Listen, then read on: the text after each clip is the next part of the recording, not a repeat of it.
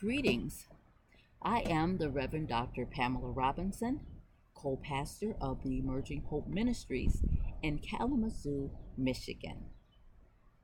And I have a thought for you.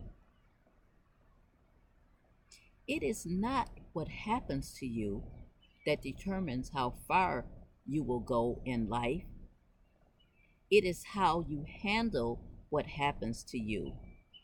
That quote is from Zig Ziglar. The donkey. One day, a farmer's donkey fell into an abandoned well. Terrified, the animal cried for hours as the farmer tried to figure out what to do. Finally, he decided the animal was too old and impossible to retrieve. He realized the well needed to be filled to prevent future losses, so he invited his neighbors to help. They all grabbed shovels and began to throw dirt into the well. At first, when the donkey realized that he was being buried alive, he cried horribly. Then, to everyone's shock, the donkey quieted down. A few shovel loads later, the farmer looked down into the well and was astonished at what he saw.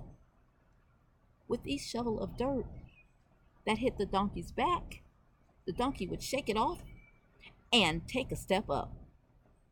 As the farmer and his neighbors continued to throw dirt on the top of the animal, he would shake it off and take another step up.